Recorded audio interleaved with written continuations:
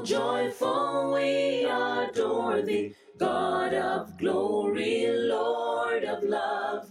Hearts unfold like flowers before thee, opening to the sun above. Melts the clouds of sin and sadness. Thank you for joining us for this program from the Ninth Avenue Church of Christ in Haleville, Alabama.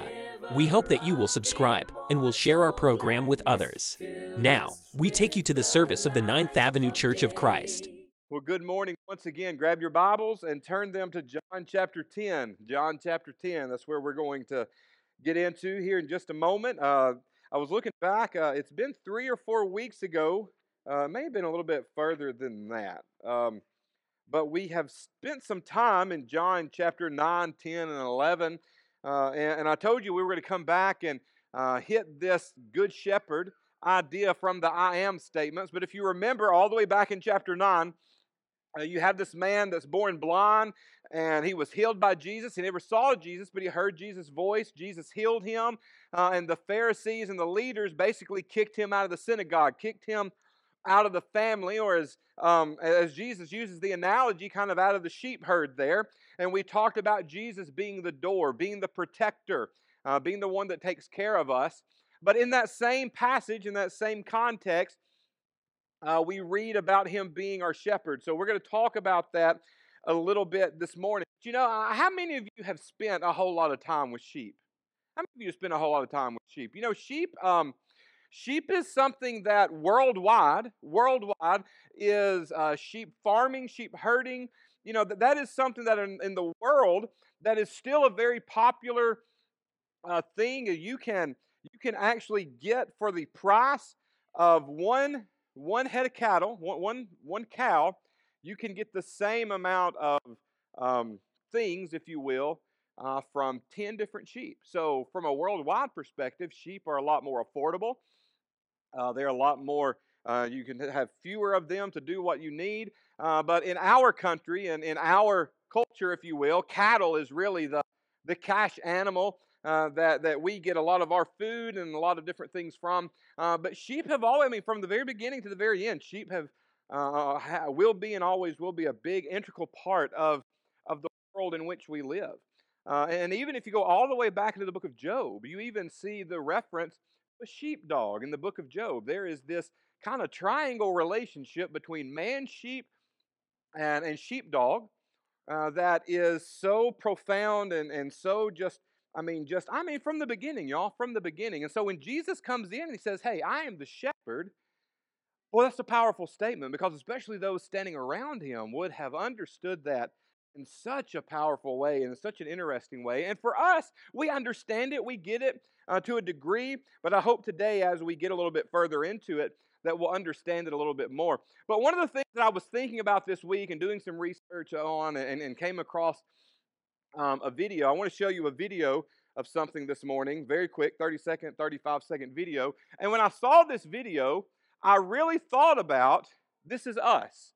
This is us in our life when we tend to follow things other than the Good Shepherd. So if we'll play that video real quick. I don't know where it is. It should be right at the top of the slideshow. This video is called The Worst Sheepdog in the World. But I watched this video and I thought, man, that looks like us when we follow something other than Jesus, right? I'm here 1 minute, I'm there the next minute. In a minute, this dog starts to realize he's gotten himself into some trouble because all of these sheep are just going to... But we are the sheep in this video following the things of the world, following, like he's really in trouble now. Okay. Does that not look like us? Does that not look at it like us, like just 1 moment we're over here, and then 1 moment we're over here, and hey, well, this looks good. Hey, I think I'll do this for a little while. And I mean, our lives they just get turned upside down, and we don't really have any direction. And when we don't have any direction, we just get tired and stressed out, and we get aggravated, and we get frustrated, and we get angry. We get all these things because our life is not centered in a direction and moving in a positive, like, I'm going this way. We find so many things to fill our life with, and we just end up just everywhere. But Jesus comes in, and let's go to our passage. John chapter 10. John chapter 10, starting in verse 11. I want you to read this with me. It says, I am the good shepherd. The good shepherd lays his life down for the sheep. The hired hand is not the shepherd and does not own the sheep. So when he sees the wolf coming, he abandons the sheep and runs away.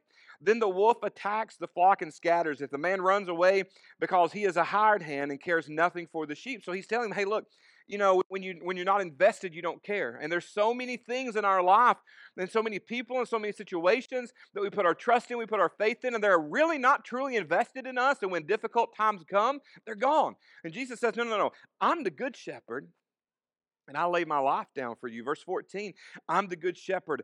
I know my sheep, and my sheep know me, just as the Father knows me, and I know the Father, and I lay down my life for the sheep.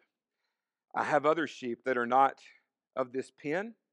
I must bring them also. They will listen to my voice, and there shall be one flock and one shepherd. The reason my Father loves me is that I laid down my life only to take it up again. No one takes it from me, but I lay it down on my own accord. I have authority to lay it down and authority to take it up again. This command I received from my Father. So Jesus is our good shepherd. But like I said, we fall into that category so many times of following and putting our faith and trusting in things that just get us running around. They're the hired hands, if you will. So I want to go first this morning to this idea. I want you to know this, is that above everything else, Jesus is a good shepherd, and read that last statement. I can what? Trust him. I can trust him. When I hear this phrase now of I am the good shepherd, what I take from it more than anything else is that I can trust Jesus. I can trust Jesus. And that is such a powerful thing that when I'm facing challenging moments, when I'm facing difficult times, when I'm facing hard times, when I'm facing my world being turned upside down and I feel like I'm running scattered every which direction, what I do know is there is a central figure, a central place, a central direction that I can look. And I know that Jesus is good and I can trust him. That's really, if nothing else today, that's what I want you to get. I want you to turn with me to the 23rd Psalm. The 23rd Psalm. I want us to do two things very quickly. The first thing is I want us to look at what it means for Jesus to be our shepherd. What's the characteristics that come from the idea of he is my shepherd? All right, so I want us to read this psalm together. Some of you probably don't need to look at it because it's one of those very first psalms, one of the very first passages that many of us have ever learned from the Word of God. But let's read it together, and then we're going to look at four characteristics very quickly and then get into some other things. The Lord is my shepherd, I shall not want. He makes me lie down in green pastures. He leads me beside still waters. He restores my soul. He leads me in paths of righteousness for his name's sake. Even though I walk through the valley of the shadow of death, I will fear no evil, for you are with me. Your rod and your staff, they comfort me. You prepare a table before me in the presence of my enemies. You anoint my head with oil. My cup overflows. Say this last phrase with me that we all know. Surely goodness and mercy shall follow me all the days of my life, and I shall dwell in the house of the Lord forever. What a great and comforting passage that many of us know so well. What can we take from it? From a Jesus aspect here very quickly is I can trust Jesus because he is my shepherd, and these are some things about his personality. Number one, he is reliable. He is reliable. The Lord is my shepherd, I shall not want.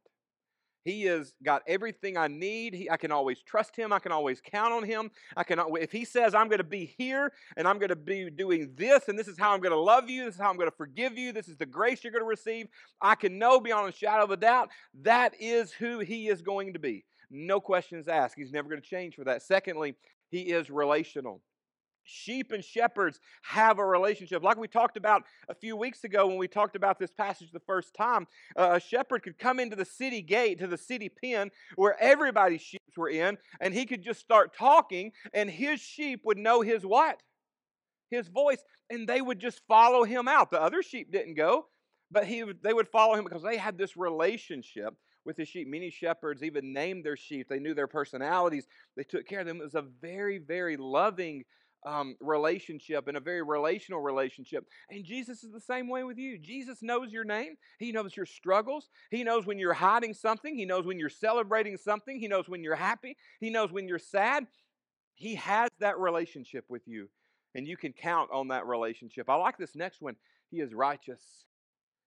He is righteous. He will always do the right thing. And I think that's so important today because we are fixing to come into the midterm elections. It seems like people are running for office all the time. And when you run for office, what do you make? You make what? Starts with a P. You make promises. Hey, if you vote for me, I will do this and this and this. And in our culture, in our politics, I mean, a lot of people make promises to get elected and don't do those things. They make decisions based on what their party wants them to do or what polls tell them to do.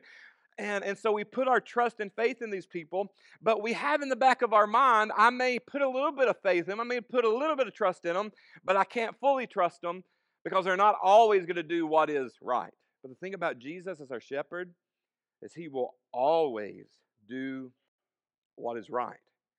He'll always do what is right. And when he wants me to do something, I can know that it's always going to be the right thing that I need to do. Excuse me, but there's a phrase in this psalm that I like and that I find very interesting and intriguing, and it is the phrase, your rod and your staff, they what? Comfort me. And a rod and a staff, in many ways, can be used to do a couple of different things, but the rod and the staff, for a majority of the time, were instruments of correction. Instruments of correction. You could even say maybe instruments of punishment, if you will. If you want to use that word, that's maybe a little harder word, but instruments of correction. All right, so if a sheep is going off in this direction, he takes that rod and he pulls him back where he needs to be, or he spurs him along and gets him where he needs to go. And I think about our life, and I think, how many of us truly enjoy being corrected? How many of you truly enjoy doing something, then being told it's wrong, and then being corrected in what you need to do? Any of you? Any of you truly enjoy it? None of you. Okay, why? Because it's not fun. We don't like being wrong. But you know what? This is something I want you to understand. That God's righteous correction will always lead to comfort. Think about that for a moment. God's righteous correction will always lead to comfort. If I'm going off in the wrong direction and God comes in and his righteous correction pushes me back, the pushback to where I need to be might be hard. It might be difficult. It might not be something that I want to happen. I may resist it. But when he puts me back in the right direction, puts me back where I need, that's where I find grace. That's where I find love. That's where I find great relationships with brothers and sisters. When I'm not in that place, when I'm going off doing what I want to do, the lack of correction, what does it create? The lack of correction in my life creates anxiety, it creates anger, it creates frustration, it creates rage, it creates dysfunction. When I don't have correction in my life, I have all these negative things that are going to eventually pile up. But we think, I don't want to be corrected. I don't want to go through the process of learning and going back. But once we get there, once we allow God's righteous correction to put us back where we need to be, in that place, we will always find his comfort. And I love that phrase in this psalm, and I think it's so wonderful and so powerful. And then also, he is relentless. He does not give up on us. He is always going to be there. He's always going to fight for us. He's always going to do everything he can to keep us where we need to be. So those are his characteristics, if you will. And I look at that and I go, man, that is great. That is wonderful. That is awesome. And I love all of these things about Jesus and God. How many of you love all these things about Jesus and God? And you look at that list and you're like, hey, I love these things. None of you, only up top. No, okay. That's what I thought. It's okay to raise your hand. Okay, you can agree. It's all right. But here's the truth. Here's the truth about us. This is the truth about God. What's the truth about us? The truth about us is it doesn't matter how good and great and perfect and wonderful and reliable, relational, righteous, and relentless that Jesus is. we're going to come into difficult moments and we're going to have trouble following him, aren't we? We're going to come into a difficult time when we need our shepherd the most, and we're going to struggle with our relationship with him, and we're going to question him. We're going to be like David, the great shepherd of the Old Testament in chapter 22 of Psalms, just right before this, where he goes, "Where are you, God? Why are you so far from me?" Does that sound like a man after God's own heart? Let me tell you what, if a man after God's own heart can look at God and go, "I'm not sure what you're doing, God. I'm not sure if I trust what's happening right now," then I feel a little more comfortable in the fact that I may do that from time to time. I really do. I really do. So how do we follow the Good Shepherd, this Jesus? How do we follow him when I'm having trouble trusting him? When trusting Jesus is hard, how do I keep going? Well, here's the first thing. Remember that trust is hard for everyone. Remember, trust is hard for everyone. Having doubt at times in your faith, not completely trusting the process of God, is not anything that will ever be just unique to you. You follow me? I want you to look around the room this morning. Look around the room, for real. Look around the room. Look around at everybody sitting in this room. Every adult, teenager, everyone old enough to think and doubt and trust have also struggled with doubting and trusting. You are not and never will be the only person that might doubt God and what he's doing in your life. So don't think you're special in that way. Understand it's part of the process. Understand that it's part of getting from A to B to C to getting to eternity, that your faith is going to be challenged. You're going to look at these moments and in some of those moments not understand it, not be completely sure about it, and you're going to try to think what in the world is going on. We're going to kind of be like Isaiah here. I like what he says. He says, like the blind, we grope against the wall, feeling our way like people without eyes. At midday, we stumble as if it were twilight. Among the strong, we are like the dead. Isaiah says, hey, there are going to be times in our life that we struggle with trusting. We're just kind of trying to feel our way. We're trying to figure it out. We're going to doubt. But doubt, I do not believe, means we have a lack of faith. Because what faith does is faith gives us courage, and courage gives us the ability to push on through the doubt. I'm not sure, God, what you're doing. I don't fully understand it. Okay, God, I don't completely get what's going on, but I have faith in you. Your faith gives me courage that you're reliable. I can rely on you to get me from here through this struggle to the other side. You're my shepherd. I'm going to listen to your voice. I'm going to follow you to the other side. We're going to doubt. The difference is when we doubt, we have the good shepherd to lead us in those moments. The next thing I want you to think about with me is this. Seek God and he will be found. Seek God and he will be found. Seek ye first the what? The kingdom of God and all of his righteousness, and all these things will be added unto you. Great Vacation Bible School song, great passage from the Sermon on the Mount. But there's a key word there. What's the key word? What's the first word of the song and of the verse? Seek. Seek. How many of you have had moments in your life where you just honestly, you feel distant from God? You're like, God, you just don't feel like you're there. You know, I'm afraid in those moments, the reason that we feel that way a lot of time is because we have gotten so distracted by these other great sheepdogs that are running us everywhere else that we have forgotten the importance of seeking God. See, that word seek is an intense word. It's not a glance. It's not a, yeah, I'm looking. It's I'm rolling my sleeves up and I am actively trying to find you. God is always where God says he is, right? God never moves. So if you feel like God is distant in your life, then who's really the one that's distant? You or God? You. You've quit seeking him. Look at this from 2 Chronicles 15, verse 2. He went out to meet Asa and said to him, listen to me, Asa, and all Judea and Benjamin. The Lord is what? With you when you are with him. If you seek him, he will be what?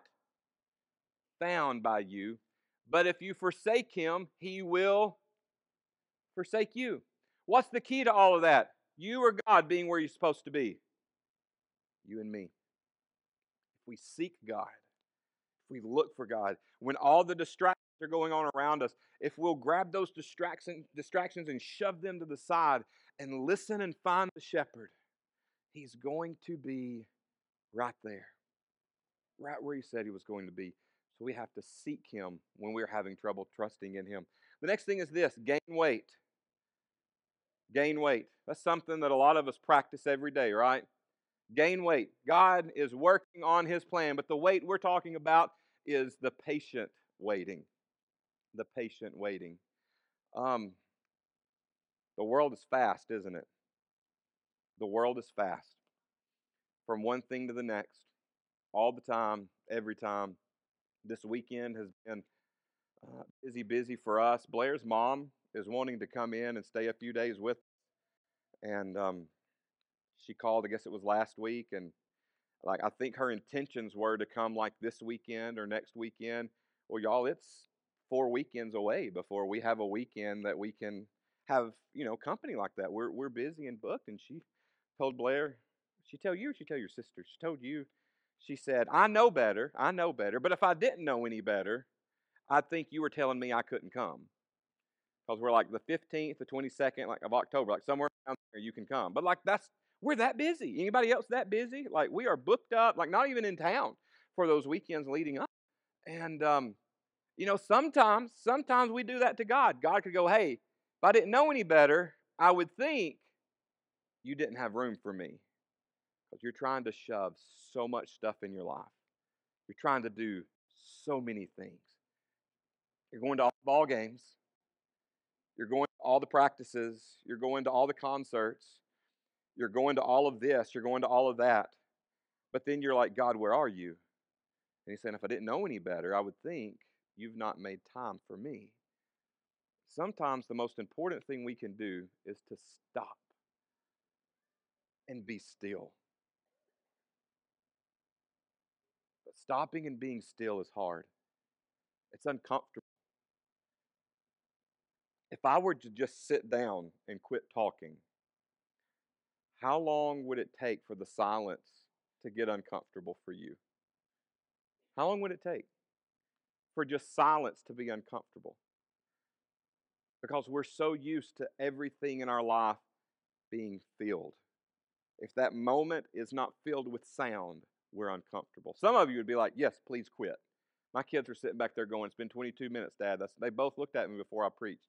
Don't preach too long. Which makes me just want to preach longer. For them, not for anybody else. But we need to work on just being patient.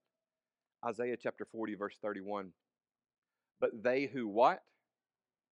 Wait for the Lord shall renew their strength. They shall mount up with wings like eagles. They shall run and not be weary.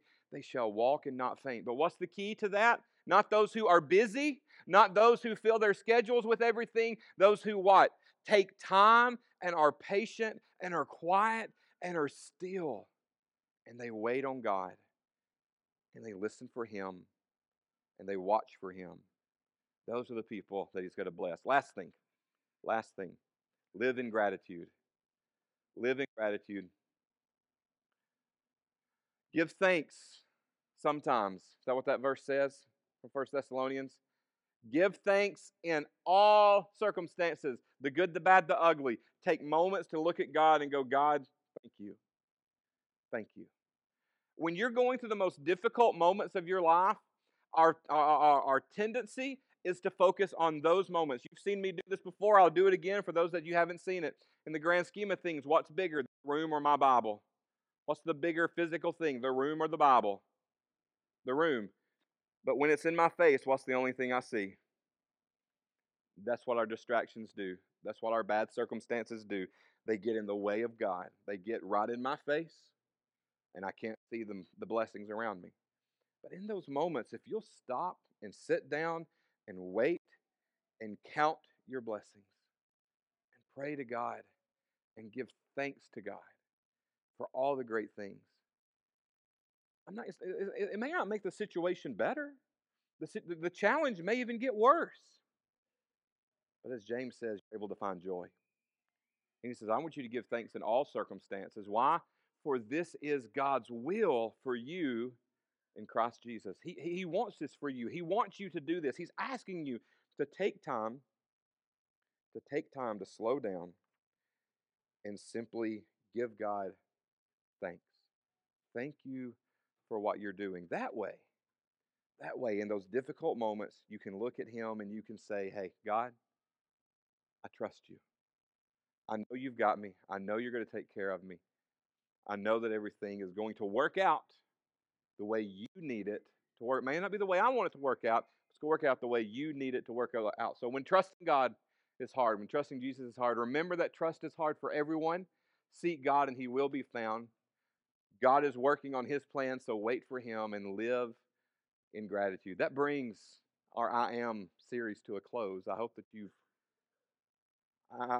grown from it. I hope that you've learned some things about Jesus that you didn't know. It's important to learn about Jesus. The world is full. I went back and looked at some of the very first things that we talked about and why it was going to be so important to spend time in this study. And I should have marked it. Yeah, one of the first things we talked about. Why must we study Jesus? It's important to connect to Jesus. It's important to get rid of a fuzzy view of Jesus. And there are some that are still unconvinced of who Jesus is.